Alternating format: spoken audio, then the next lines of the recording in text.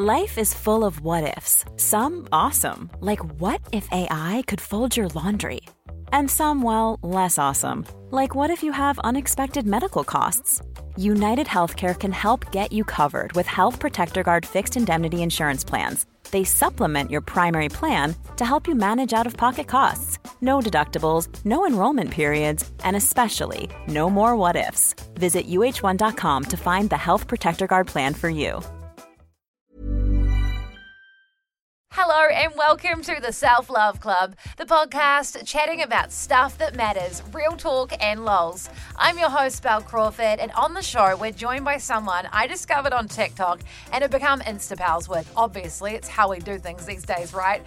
Relationship and dating coach, the Love Addict coach, Gina Lovato.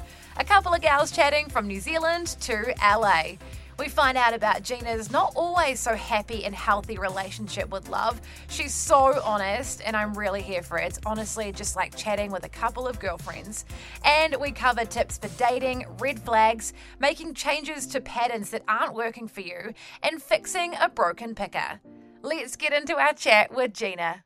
Gina, welcome to the Self Love Club podcast. It's like, I know that's your name, obviously, but I know you as the Love Addict coach. So when I was getting in touch, I was like, well, what do we call you? The Love? Obviously, that's not what like your name is, but like, how are you? It's so cool to connect with you.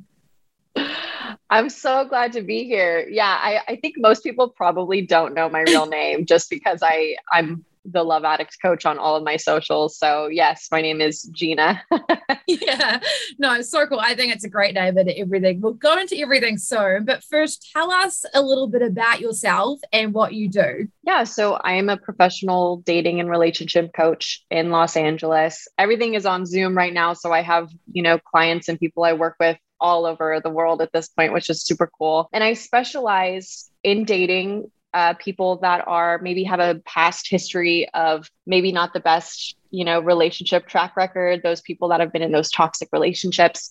Maybe they have an anxious attachment style. Maybe they attract unavailable people. They want to have a new experience, maybe find someone that's emotionally available, securely attached person. I help them try and attract one of those people, find one of those people. And then people that are in relationships, maybe someone has an anxious attachment and they're with someone that has an avoidant attachment style. I'm sure we'll go into it, but a lot of times those styles clash.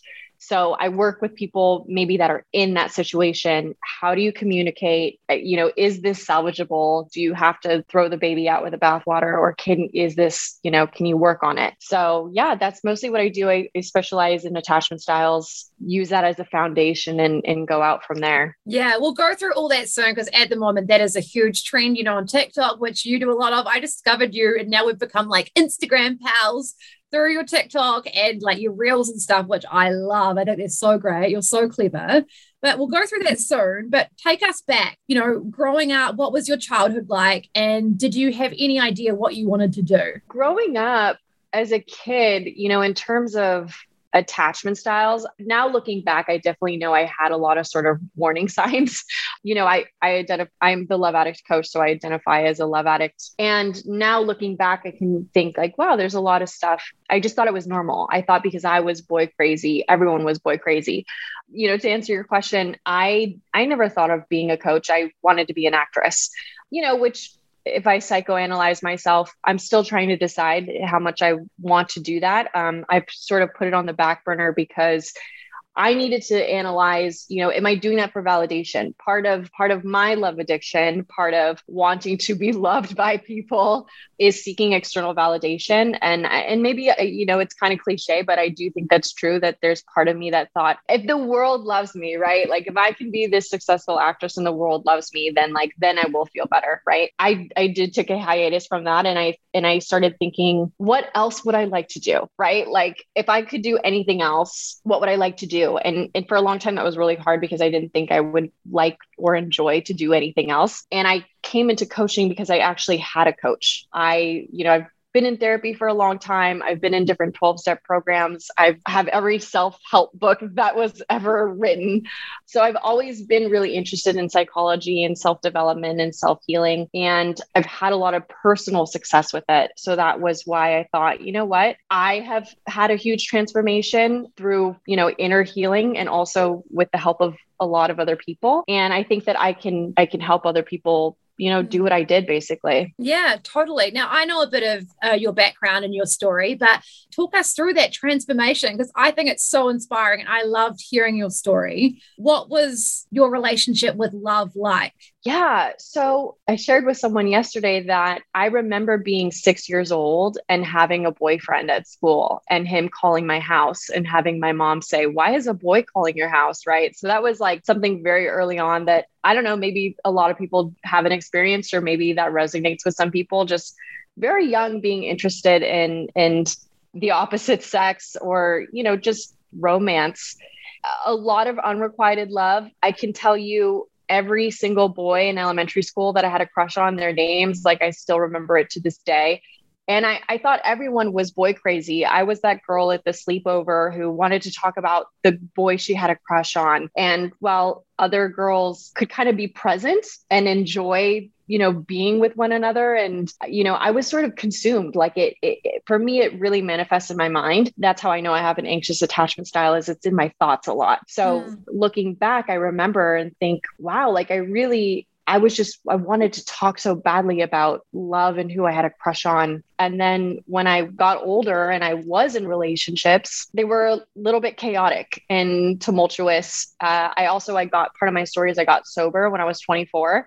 So, between the ages of like 19 and 24, when I was really heavily drinking, that sort of was a catalyst in my relationships. I ended up getting sober, but my relationships were still a little crazy. And so that was where I was kind of like, okay, I can't blame it on the alcohol anymore, right? I'm the common denominator here. I got sober. Maybe I'm not acting out the way that I was when I was drunk all the time, but I'm still crazy, right? I still have that like obsessive thinking about who I'm dating or who are they texting or why hasn't he made plans with me, things like that. What really helped me was working with a coach, was working with someone. I heard this woman speak and she talked about her experience, which is why I made that podcast that has my personal story, because I've been in therapy for a long time. Okay. I've talked to a lot of different therapists and maybe it's helped me slowly. It's kind of hard to tell or see, but to have an experience where you hear someone else tell their story and you're like, oh my gosh, that's me, right? All of a sudden this woman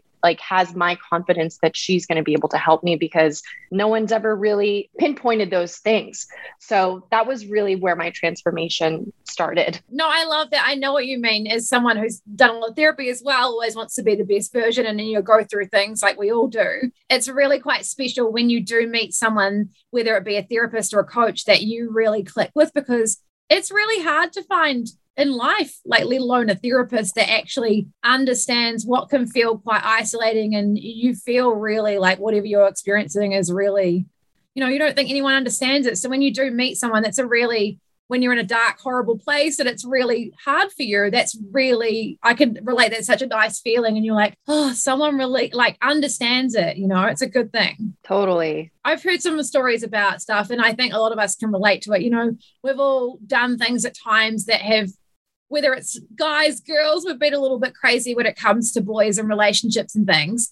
But, I remember even like one time I've had some secure boyfriends and then like a lot of avoidance, and we'll go through all that soon because like I relate with, now we're both insecure, like with secures, and I'm like, oh, it's so nice for us. I love seeing that.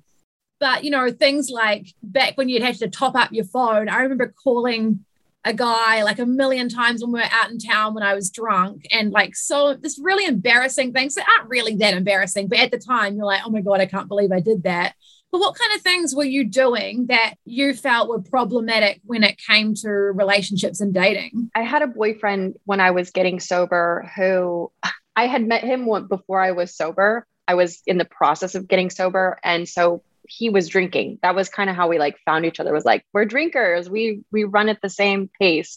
And then I got sober and he didn't. There was a lot of chaos around that. It kind of looked like, hoping that I was going to get to see him. We were in a relationship. I sort of convinced him to be in a relationship. So that's part of it. Sort of settling and thinking, I'm going to pretend like I'm okay just hooking up, right? I'm going to be the cool girl. I'm going to let him come to me, sort of. And then, he didn't. He never asked me to be his girlfriend until I came to a point where I was like, what are we doing? Like, we need to be in a relationship. Like, I basically convinced him to be in a relationship with me. So he was still struggling with drinking. That's a pattern that I have, is picking people that are struggling with their, substance abuse.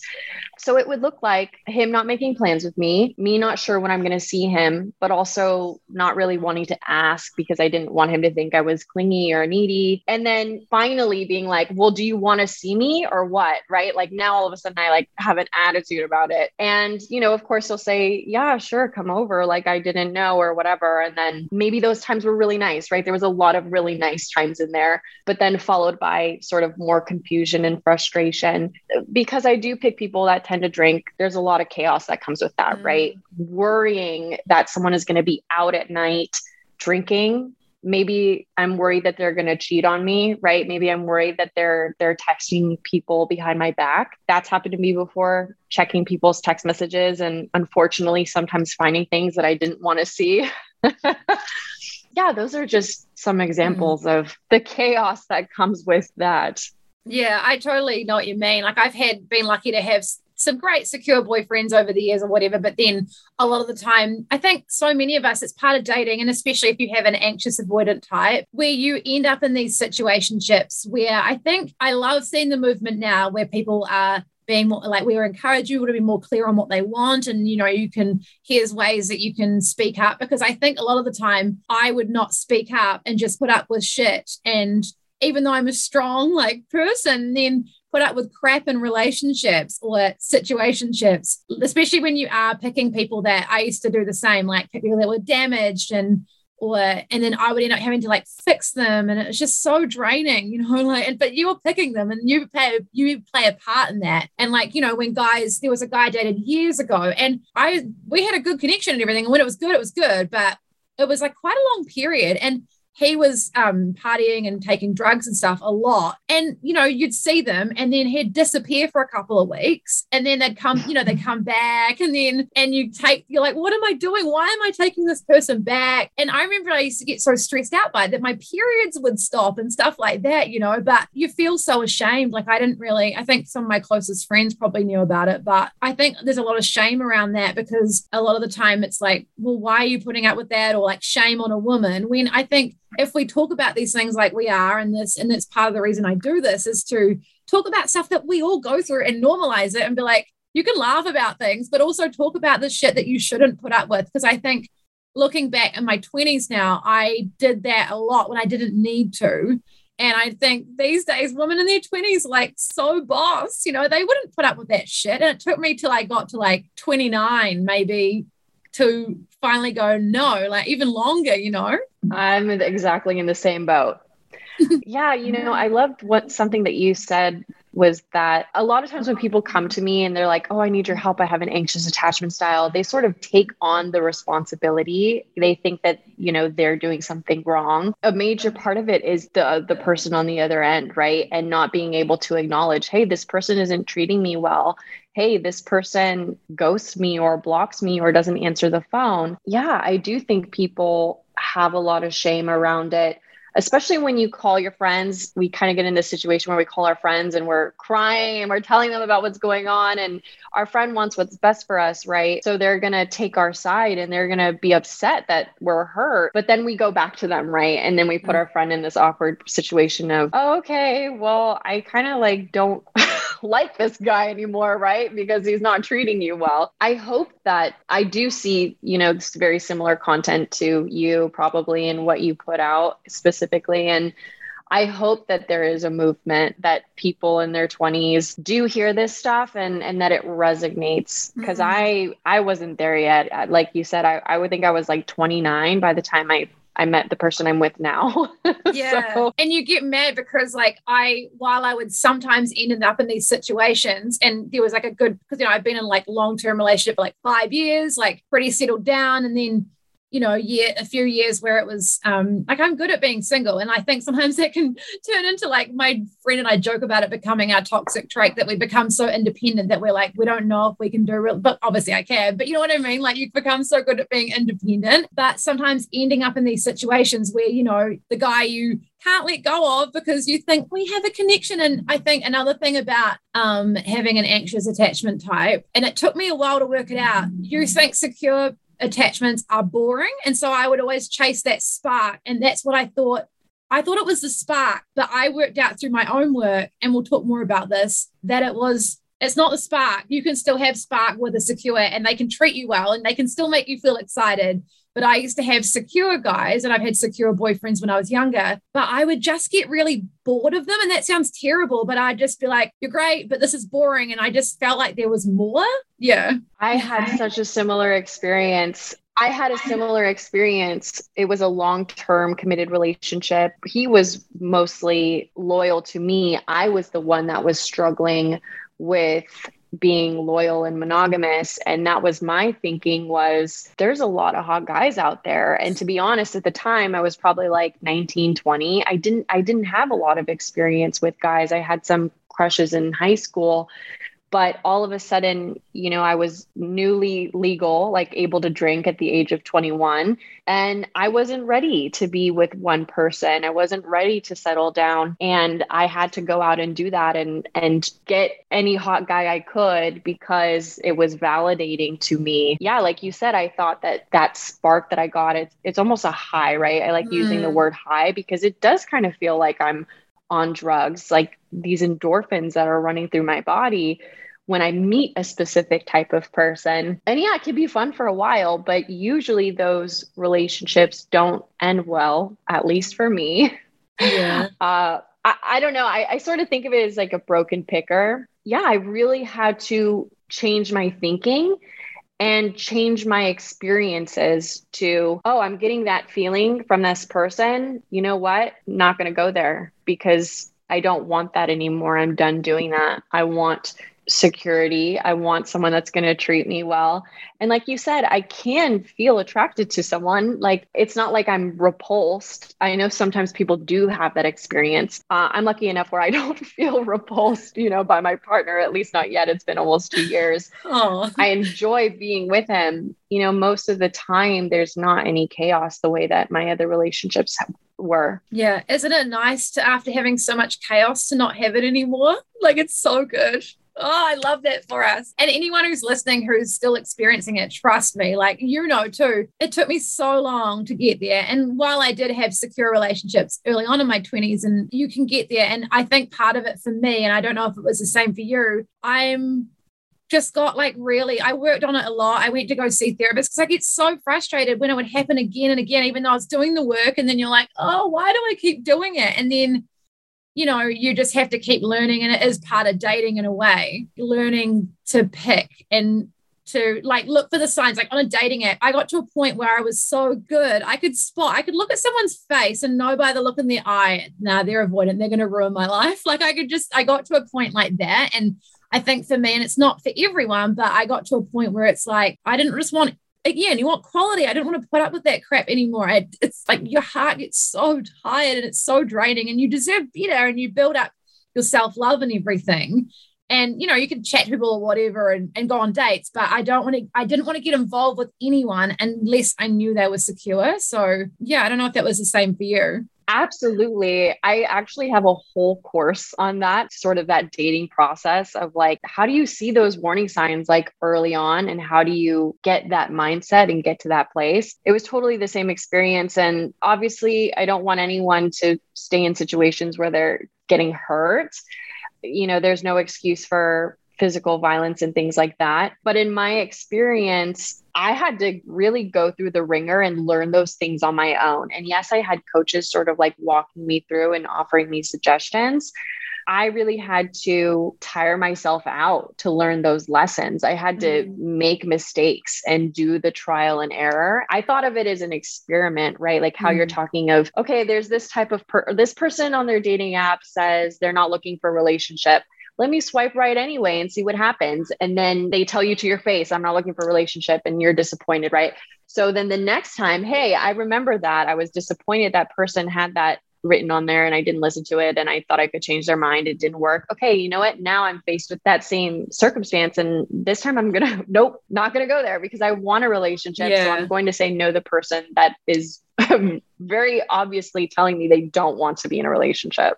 Yeah, that's such a good tip. Something I got told as well was like, when people say things to you, believe it, like even if it's subliminal, like, but if they're saying to you, I don't want a relationship and you want a relationship, it's like, no, it's not a challenge. Like they're not your pet project. They don't want a relationship. And if you do, like if you don't, that's fine. You go for it. But I think for a lot of us, especially as women, you know, we want that fairy tale, and not everyone does. But if you want a relationship, and I think for a lot of women in their 20s, or maybe when you're getting in your late 20s towards 30, a lot of my friends who are like beautiful, incredible women were going through the same thing as me. It's not nice. And then people start panicking a little bit, which obviously you don't want to be in that space because you're not going to attract the goodness. You need to get yourself really strong and happy in your own life, and then anyone else is an added bonus kind of thing. It's just learning what to pick and what not to pick, right? Absolutely. And having a real time experience of that, going through that process. Yeah, I love what you just said about that fear that comes up. I do have a lot of clients that maybe are already past 30, you know what I mean? Once you get to that like 33, 34, and if you want to be married and have kids, you start getting the fear, you know, getting that panic. And I love what you just said about like, no, like you can't allow that in. You have to trust that if it's meant to be, it will be, and coming from that place of enjoying your own life. Yeah, that was great. Yeah.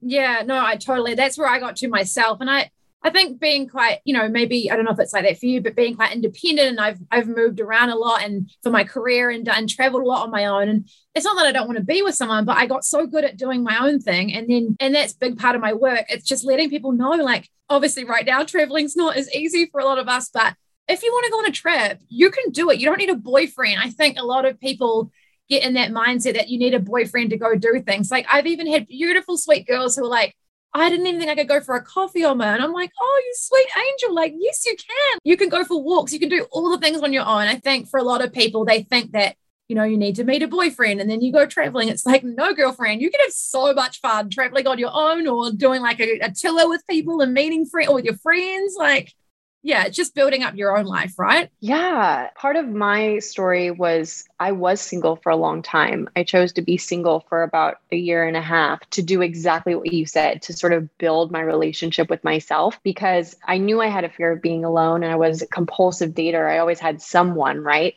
I never had, since I was 15, you know, an extended amount of time where I was single and enjoying my own company. So I did that on purpose to learn how to like being me. And I do think there is this sort of like mind game that I had to play with myself that was, what if I never find someone? What if I never get married? What if I never have kids? Can I be okay? And 100% I can. And I had to get myself to that point of I'm okay with life on life's terms, the way that it unfolds. I know plenty of women who have never been married, who are single in Los Angeles and love life, right? Like you're totally allowed to do that. I like to say on my social media platform that, yes, I want to get married to my partner. It looks like that's going to happen. I would be really upset if it didn't. I would be sad if we broke up, but I know because of my experiences and all the growth that I've had that I would be okay. I would be okay if I was single, and I would be okay if I ended up with someone else later down the line. And I think we kind of have to get to that point. Still to come on the show, we chat about red flags, how to spot and change patterns, because we want you to live your best life, and also fix a broken picker. But first, we're an independent podcast, and there are some really easy ways you can support us so we can keep making a free podcast for you. And thank you so much for supporting us over the past 3 years. First up, make sure you hit follow on your podcast app. We're on all of them. Hit follow on Apple or Spotify. Also, if you're on Apple, select automatic download download so new episodes are there as soon as they drop. You can leave us a 5-star rating on Apple Podcasts, and if you're enjoying listening, writing us a glowing review. Find us and follow at Self Love Club Podcast on Instagram, where you can watch videos of this conversation, all of our others, and keep up with all of the content we're making for you. Plus, take a photo of where you're listening, show us. Maybe you're out for a pretty walk, or take a screenshot of your podcast app, post it on your Instagram story, and tag us so we can see, thank you, and share. Also, you'll find me at Belle Crawford on Instagram, and I'm dabbling in a little bit of TikToks. Early days, but hey, if you're on there. Mom deserves the best, and there's no better place to shop for Mother's Day than Whole Foods Market. They're your destination for unbeatable savings, from premium gifts to show-stopping flowers and irresistible desserts. Start by saving 33% with Prime on all body care and candles. Then get a 15-stem bunch of tulips for just $9.99 each with Prime. Round out Mom's menu with festive rosé, irresistible berry chantilly cake, and more special treats. Come celebrate Mother's Day at Whole Foods Market. Come have some fun with me. Let's get back into the rest of our chat with the Love Addict coach, Gina Lovato. For you and for people who have gone through really rough times and hit rock bottom, you've had to get sober and been through these experiences with relationships that you go, okay, we need to sort something else out here because this is not working for me. Sometimes getting to that spot, as horrible it is, you learn that you're always going to be okay because you've been in a certain spot before, that you're going to be all right. And people come and go all the time, right, from our lives. And at the time, breakups are honestly one of the worst things ever. But you've lived without that person before. Something my dad actually said to me, which I always remember from when I was younger, is, you were sad about that one that time, and now you're fine. You're going to feel the same about that in time as well. So it's like perspective, right? So yeah, what was your experience like when you were getting back into dating after doing the coaching where you were single on your own? Like, what did that look like for you? So I did have an extended time where I was single, and I went to the movies by myself. I went to concerts by myself. I really did try and cultivate that relationship with myself. And I was still acting at the time. So I made this group of friends and we were all in acting class. I had a great time, right? I had a ton of fun being single. So right around that time, I started working with a coach. I thought, I'm ready to date, like, help me out. And there was actually someone that I worked with. I was a waitress. I'd had this job for 2 years. This person was sort of in a manager position, more like a shift lead. We were friends for 2 years. We worked together, and I thought I knew this person. I had a coach, and even though she was trying to help me figure out like a dating plan, what I was going to do, I said, hey, you know what? I think I have a crush on this guy that I work with. She's like, well, let's talk about it. You might think you know this person, but you probably don't. Just because you've worked together does not mean, that you know everything about this person. And I didn't really want to listen to her. This is the part of learning my own lessons.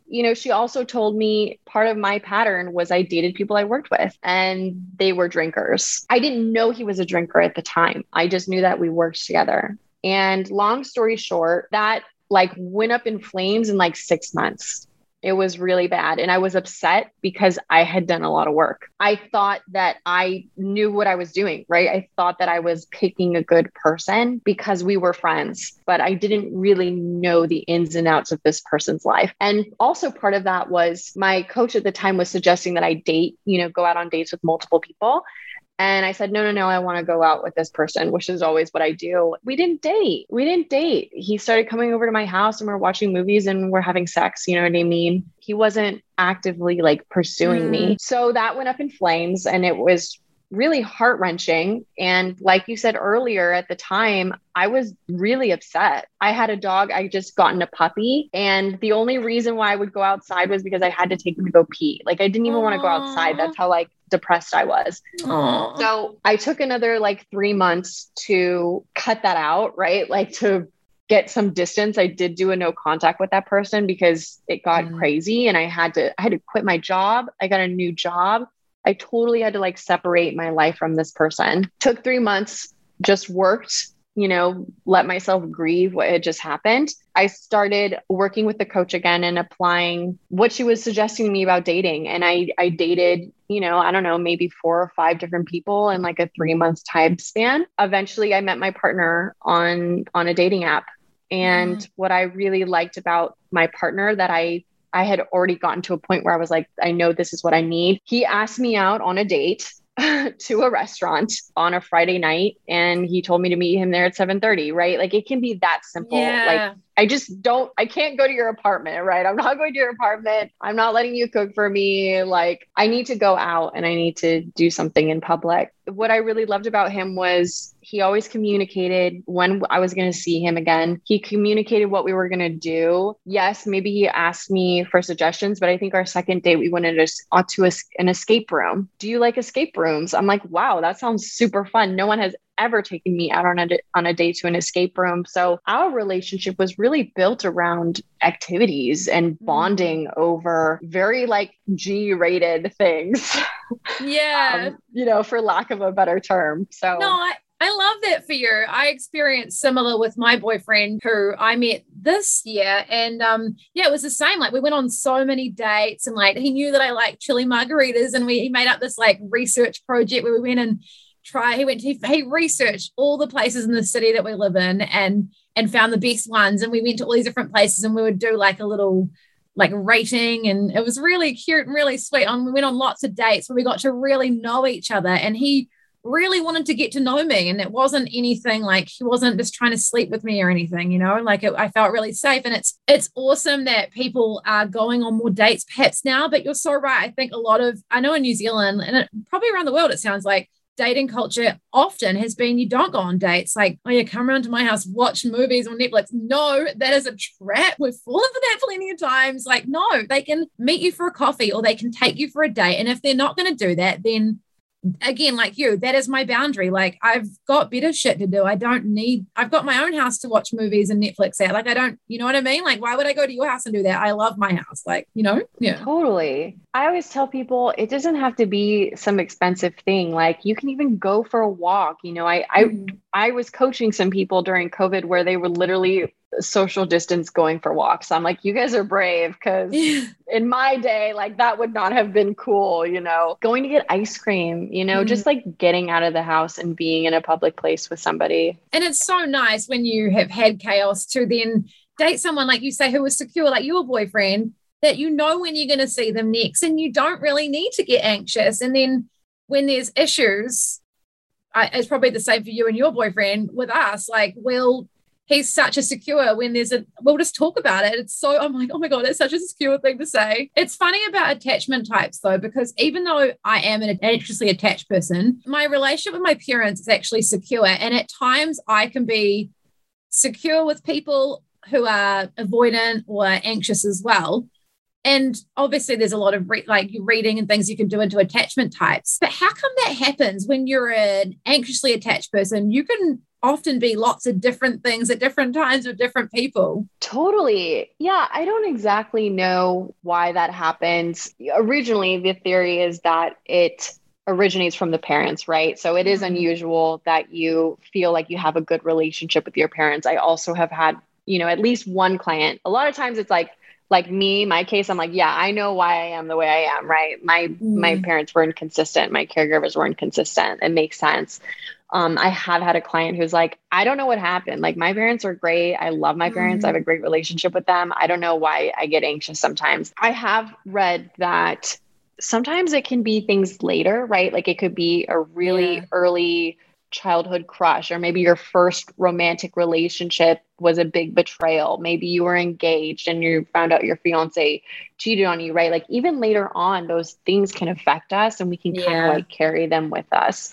So it could be that. And like you said, different people bring out different things in us, I think.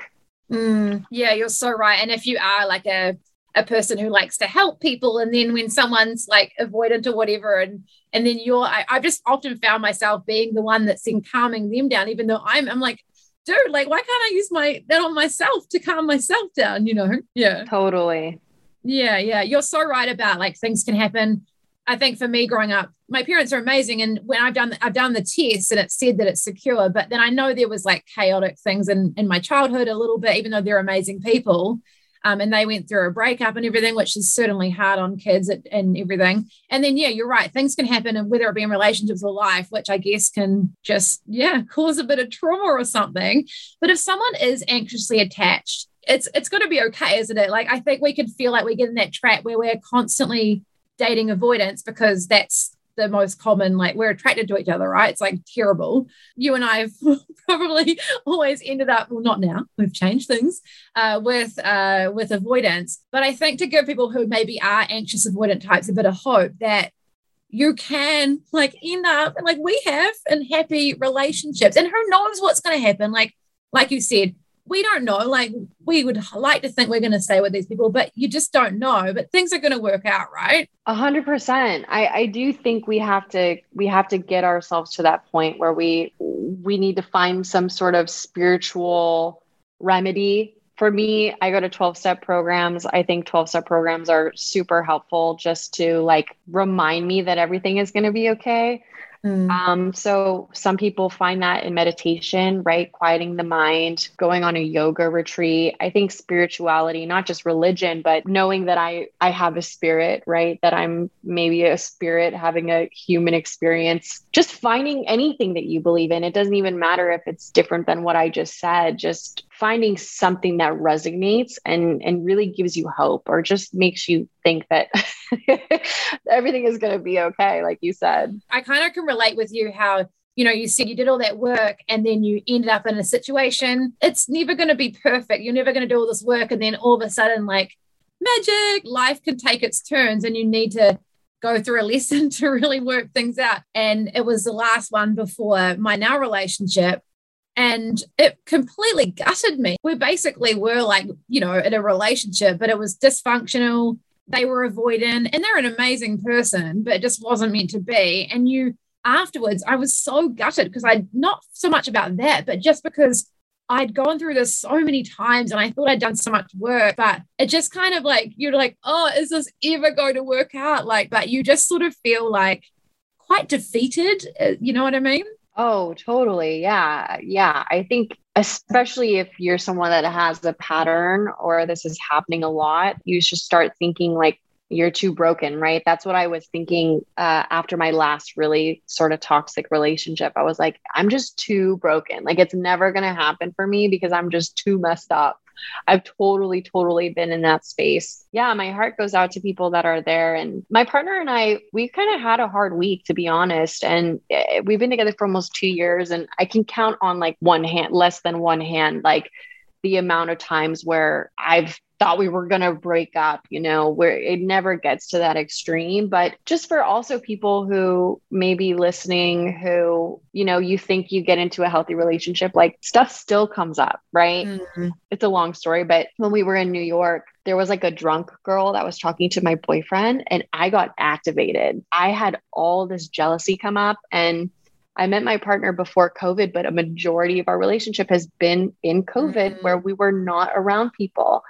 And wow, what a humbling experience for me. Cause this is my job, right? I'm always talking to people about how great my relationship was. And I had a humbling moment where I was like, wow, I just snapped at my partner and did not handle the situation well because I crossed that line. I crossed that line of being able to communicate effectively, which was an old pattern of mine. I would get into the protest behavior and I would ineffectively communicate, right? I would ineffectively try to connect with my partner. It still happens. It's a lot more rare. Yeah. My partner and I, we still had another conversation today about that happened like, I don't know, 4 or 5 days ago at this point. Oh, thank you for sharing that. Yeah, it's so good. Like, I love that you're so honest about it. And like, I think sometimes we get scared maybe to share things, and I'm learning to get better at it, is that if you share things, I guess it makes you vulnerable, right? And you think, oh, people are going to think that our relationship's on the rocks. But it's not. It's just normal stuff. And I love what you said about having a discussion with the secure, because I'll do it sometimes. Like, I could be pretty mature and like level-headed and everything. But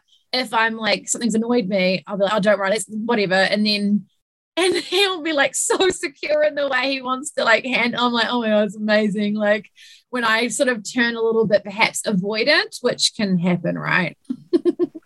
Absolutely. Yeah. I learned so much from the way that he is able to communicate and like doesn't take things personally and can move past things, right? Like you said, I'm the one that's sort of like trying to get my bearings back from that thing that happened. He doesn't even remember it. You know what I mean? He just moved on from it. Yeah. And the thing with secures is they're often in relationships. So like when you're dating, there's probably not like on apps. I mean, it's hard to know because you don't know the person. You're judging them by what they look like and what they're writing about themselves. You can obviously talk to coaches and listen to the stuff and it will help you and it will teach you tricks and things, but you do need to learn. And I had to learn what to look for. You know, like I'll look back now and be like, okay, in the past, I would have picked that person but now I'm like, no, lovely person, but no, not for me. Like you're going to ruin my life, you know? So yeah, what would be some things people should, I guess, look out for when they're on the apps? If you come across someone and maybe they're not your type, or maybe they're like a level 6 out of 10 attractiveness, I think we should swipe right. Because I do think if you have a habit, right, of sort of picking people that aren't great, or maybe you resonate with the possibility of having a broken picker, trying to get out of your comfort zone, trying to trick yourself into doing something different. My partner, I think he's absolutely adorable. I love him. But before I knew him, just looking at his pictures and the cheesy stuff he wrote on Hinge, it would have been very easy for me to swipe left. I had a moment where I was like this, like right or left, right or left. It would have been really easy for me to swipe left. So sort of like opening that up, not being too rigid in terms of attractiveness. Yeah.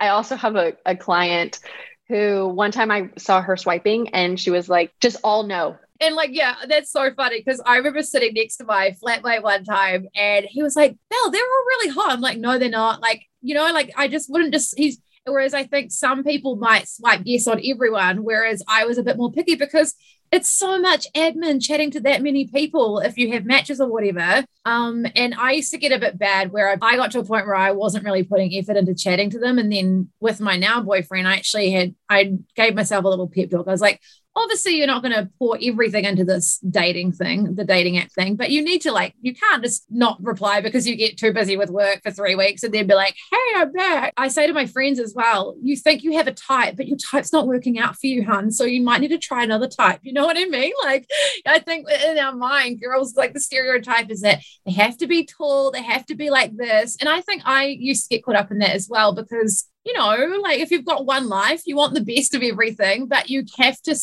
you obviously need to know what you want, but you can't base something on if the guy's like 6'2" or whatever, you know, like, and not let in anyone else that's like shorter than that or whatever, you know? Right. I think that lends itself to, okay, you got this 6'2" guy, right? You can have that attractive guy if that's what you want, but that guy might not be emotionally available, right?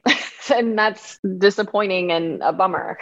I think just being willing to be open about it and sort of taking that, you know, that humble pill and just being like, okay, let's see. Another thing is, are they matching your energy? I know a lot of people have been on the apps and are probably sick of messaging people, but making sure that someone's matching your energy. My coach always said to me, you just throw the ball back. And that's what I liked about my partner now is that he was asking me questions and I was responding. I would say we got off the app fairly quickly. I think we maybe messaged for like a day or two and then I let it drop.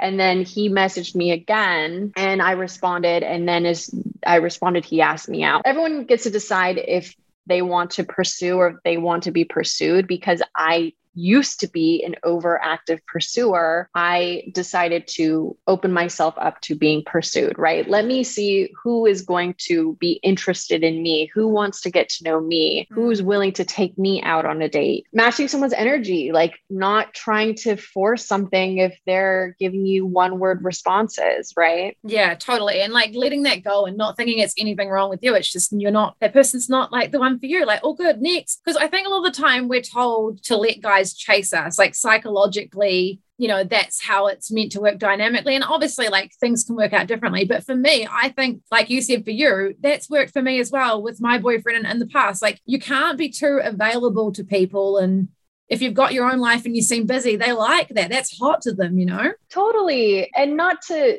play a game and be like, oh, I'm busy when I'm really just like in my pajamas at home, but yeah, having a life and making plans, right? If my boyfriend doesn't make plans with me on Friday night, I'm going to make plans with someone else. And, even now I still try and do that. There's times where he's like, why aren't you hanging out with me? Well, you didn't make plans with me. So I made other plans, and I'm not trying to do it to play a game or be hard to get. I'm doing it because I want to have a life that doesn't just have to be with the person that I'm dating. And that's really healthy. That's a healthy relationship. I have a friend who's married, and she still sometimes waits for her husband to text her first, and she's not playing games, but she's just like, no, like he can chase me. Like he can text me first sometimes, Yeah. Totally. Yeah. I love like your videos about like red flags. So we talk about red flags a lot, but quick fire, what are some things that are complete red flags when dating? Anything that doesn't align with what you want. If you're really strongly Democrat, someone that's a Republican is probably not going to work, right? And that's an obvious one. People that say they don't want to be in a relationship, if you want to be in a relationship, if you are at the point where you're ready to have kids, then someone who doesn't want to have kids, or really when people are not sure, right? That's something I think we have to be really careful about. When people aren't sure or they're, well, I'm open to it. I think securely attached people that are ready for commitment will be unapologetic about it, and they'll be honest about it. And so sometimes the ambiguity is where we get into trouble, right? Those people who say, oh, you're going to be that girl. Like, how come we have to label it? Or how come we have to go out? Like, why can't we just hang out at my place? Right? Things like that, where if you set a boundary and they make you feel bad about it. I think so many of us have had that, and they'll be like, oh, you're so full on. It's actually not full on, just to want to know what's going on with someone that you're like basically exclusively seeing for a period of time. I think women and men, it happens both sides, but like you get gaslit into, oh, you're so full on. It's like, that's common respect. And that's a situation that a lot of people in the dating will find themselves in. And even on Bumble, you can select don't know, like you can say you don't know what you want. And I got to a point where I was like, well, if you don't know what you want, like, I don't want to bother getting to know you. You do you, but I want a relationship. I'm not despo for one, but I want one day. And so why would I chat to someone who doesn't know what they want? And some of my friends who use the apps will say, yeah, but if they don't know what they want, I can change their mind about that. Or maybe they'll decide that they want to be with me. What do you think about the don't know what they want? I think they really don't know what they want. I think, like you said, we hope that, oh, well, maybe I can change their mind, or maybe if they find the right person. Sometimes it's also a sort of distancing technique, right? Like they're distancing themselves away from you or intimacy in general. And yeah, maybe you convince that person to get into a relationship with you, but guess what? There's going to be more distancing techniques, right? Even if you convince that person or get them to be in a relationship with you, I guarantee you there's going to be more things where they don't know or they're not sure. And that doesn't really have anything to do with you. I think if that person is on the app making their opinions or whatever, not having anyone in mind, that has a lot to do with them, right? And there's no judgment. Like, it's okay if you don't know what you want, but for someone on the other end, the ball is now in your court. Are there any other, before we move on, are there any other like quick fire red flags that you would think of? Because again, I love your videos where you're like, red flag, I've reposted those before. I have to link those so people can watch them.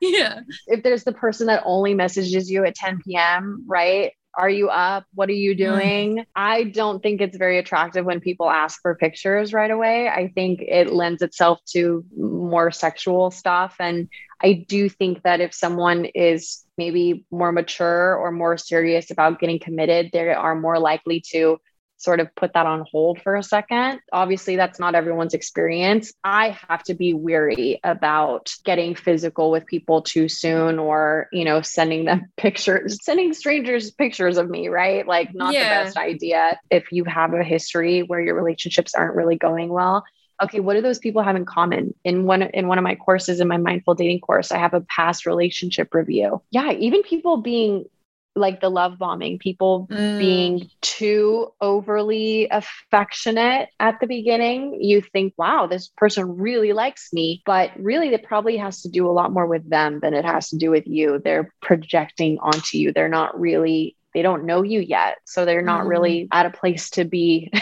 giving you those really generous romantic compliments. Yeah, such good tips. And I agree with you on that. Like, I have this thing where I would after talking on the app, I would prefer them to text me. Like, I just think it's like, come on, like we're not 19 anymore. When they want to Snapchat you, or I don't even use my Snapchat anymore, or even for me on social media, because like for you, my social media is my workplace and I want them to get to know me properly, not just like look at me on my thing. And, sometimes in the past, I've had guys be like, make up like assumptions about you, or I don't like them. For me, and it's different for everyone, I won't give them my Instagram. I used to use my full name. So my full name is Annabelle. So they wouldn't often put two to two together if they knew me from radio or whatever, because like it's my full name, and sometimes they would know me, but you know what I mean? Like I want them to get to know me properly. And even with my boyfriend, he didn't listen to my podcast for ages. There's also some like psychological thing behind going to a social media instead of using the phone. Like if I want to ask you out on a date and I'm interested in you and I want to get to know you, I want to know your phone number, right? The social media is almost like, okay, well, I can make this connection, but I can watch from afar and I probably won't ask this person out. I'll just continue to look at their stuff, right? Isn't that what normally happens is like, we get these connections on social media that we don't really know, but now they're watching our stuff, and are they ever gonna ask me out? No, they're not, Girls or guys can get a bit excited when they see that, that boy that I talked to or I like watching my stories really quickly, but they're not messaging you. They're not interested in. I have so many clients who bring that to me. They're watching my stories. It means nothing. It means they're, we want to really like give it this importance, or this, like they're trying to connect, and maybe they are in some way, but it's such a false breadcrumb connection. Crumbing, right? It's like giving someone a little crumbs, like replying every now and then or something. I remember when I was younger, even posting things purposely so that person would see it. I'm sure some of your clients do that as well. I haven't done that in a long time. Like, don't waste your time. Like they can watch from afar, I've totally done that. It's been a while, but yeah, I've definitely done that before. What would be some of your, we talk a lot about self-care. What are some of your go-to self-care practices that keep you feeling really good? So I've been doing yoga for a number of years. I do hot yoga, sort of traditional heated yoga. It's 105 degrees. That really helps me with my body. I swear I'm like an 80-year-old woman. Like, I don't know what's wrong with my body, but like I am stiff as a board. I know that I need to do that. And that's something I need to keep up. I'm really feminine. So I get my nails done. I get my eyelashes done. Like fresh nails. Self-care doesn't have to cost money, but that's something that I liked to do. And I started doing that, before I was even dating, because I like to do it for myself. It like makes me feel good. I like to cook. I like to take baths. I like to read. I like fiction books. Yeah, meditating is a really big part of my daily practice. Journaling, just getting things out on paper is a really big part of my self-care practice as well. Yeah, I love that. Some really good tips in there. People always love hearing what others do, and they might be able to get ideas of what works for them. Now, what is some advice, knowing what you know now and everything you've gone through and learned, that you would like to share with your younger self? What would you tell little Gina? That everything is going to be okay, and that life goes through many phases, but life has always gotten progressively better. Maybe it's been a couple steps back every once in a while, but usually it's always progressive. I really had a lot of pain when I was young, when I was a teenager, and also in my 20s. And I still have struggles, right? Life isn't just a cloud, but my life does get better because I have chosen to sort of be this self-development, always growing person. Was your pain and a lot of those things you go through, was that a lot to do with your relationships? Was that a big trigger for you, like it is for a lot of people? Yeah, but what's crazy is I remember being 13 years old and being really sad, like right around puberty. The relationships was more of a symptom, right? It wasn't necessarily the cause. I think the cause was just that self-love piece, not feeling loved, not knowing how to be authentically me, be vulnerable, be honest. I think that I used relationships and romance as a coping mechanism. I do think it had to do with self-love and learning to love myself unconditionally and being nice to myself. I'm really hard on myself in my mind. You sort of think as you get older and you're doing things and they're going all good, you think that you just don't have that doubt. But I remember chatting to you privately when we were just messaging. you replied to a story. A lot of us are feeling really burnt out. And then when you're burnt out, you can't do everything that you're trying to do as a A-type high achiever at 100%. And then you feel like I still have to work through that. You're not a failure just because you haven't done all the millions of things, you know? Yes, I still struggle with that. That is literally sums up my week. I had a lot of things planned previously before this week, right? This is something you and I have been planned. Besides the things that I